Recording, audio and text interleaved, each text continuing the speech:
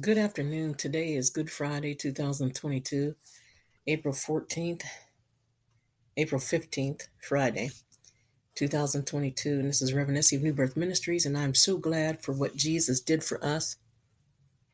I just had to come on my podcast and say something about my Lord and Savior, Jesus Christ. Today's a beautiful day. The sun is shining, and it's allegedly 70 degrees here in Western Pennsylvania. But I just have to give God some kudos for what he did for us. My daughter and I sat down and we decorated a cake that was already made, but we decorated the cake. It's pretty. Blue and white, in fact, Israeli colors. Amen. So I call it my Jesus cake. And we put happy Easter on it. Happy Resurrection Sunday to all of the religious people. Okay, Easter is a goddess and all that kind of stuff, and everybody, they want to get real deep with it. But I'm sure God knows what we mean. He knows our hearts. Isn't that a good thing that God knows our hearts? Regardless of what word, what terminology we use, God knows our hearts. Amen. But think about what Jesus did for us. Jesus took those lashes for us on the whipping post where they lash you. They clamp you down so tightly you can't move. And he's laying there naked. It's unlike the pictures that you see, online, on TV and books. He's laying there naked. That means everything was exposed. And he took lashes with a cat o' nine tails. That means that this thing had long strips on it with metal hooks on the end. And someone has I think one of the actual posts from back in the day, it was made out of concrete, and you can actually see the holes from the cat o' nine tails. Now, if there's holes in the cat o' nine tails, can you imagine what was in Jesus's body? And the Romans at that time were well known for their the way they whip people. They were well known for that. And they were actually allegedly the best at doing that.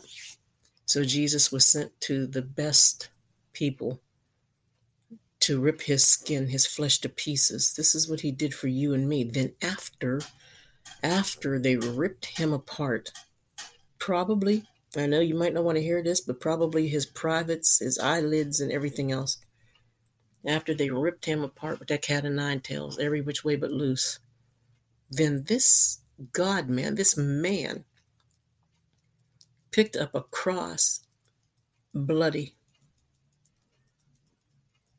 and carried the cross to Golgotha. He carried his cross so much that a black man had to come in. A black man came in and helped him to carry it. And praise God that being a black lady, I thank God that we were there to help him do something. Amen. Because nowadays, folks, we have to get better at taking care of one another. And maybe it's just me, but it seems like every race in the world takes care of themselves more than we do. And that is a shame. We're killing each other, jealous of each other, jealous of hair textures, jealous of lips and eye colors, and jealous of skin pigmentation, so we have to stop that. Jesus died on the cross so that we can get over all of that devilish stuff that separates us, all of the sins that separate us from him. He did that just for us today. We call it Good Friday because he did it for us. He made things better for us.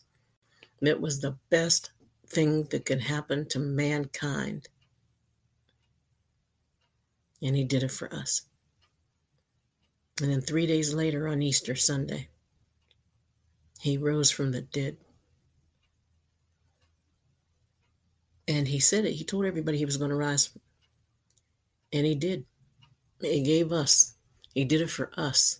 And he said those things that he did, we'll do also. He said greater things will we do which means we'll have, not that we'll be better than him, but we have more time. He had 3 years to do all this. And we've had, so far, I myself have had 60 something years old, and I've had 30 something years to minister. And I still haven't done an ounce of what he did for us. So this Sunday, think of what Jesus did for you. He bled so much. I'm sure his blood was all over that road